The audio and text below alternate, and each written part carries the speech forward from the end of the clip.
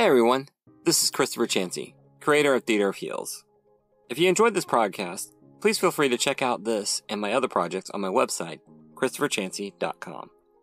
If you're interested in supporting my work, please take a look at my Patreon at patreon.com/ChristopherChansey. Patrons on all tiers are granted access to my podcast 2 weeks before they go live on listening platforms like Spotify, Apple Podcasts, Anchor, and more.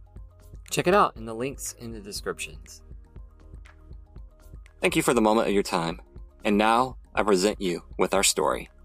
Theater of Heels, Volume 2, Heroes, Heist, and Heels, Part 2, Headquarters, Chapter 5, Sigh of Relief, Shudder of Pain. I cannot believe that worked. Jefferson switched off the TV with his remote and sagged back against his couch. Erica placed her gauntlet down on the counter and stared at the city's lights that shone outside the window of his loft. She glanced at the discarded prison's box she tossed aside after her shower.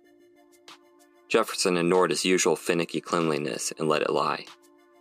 He would undoubtedly place it in the trash after Erica crashed for a long-needed rest. Erica was now clean, bandaged, and dressed in her favorite pair of overalls. She was a long way from feeling normal, but it was a step in the right direction. She walked around the couch and flopped down on the squashy armchair next to him. Her head buzzed after watching the 11 o'clock news, which featured their earlier escapade. Minutes before the broadcast, they gave the news more to cover when they released a video confession of the prison guard, Tony Brock, admitting that he attempted to execute her earlier that day. Erica shook her head, then touched the place where most her ear used to be before Tony's misaimed bullet blew it off the side of her head. This full episode of Theater of Heels will be available this upcoming Thursday at 7 a.m. Eastern Standard Time. See you then for the adventure.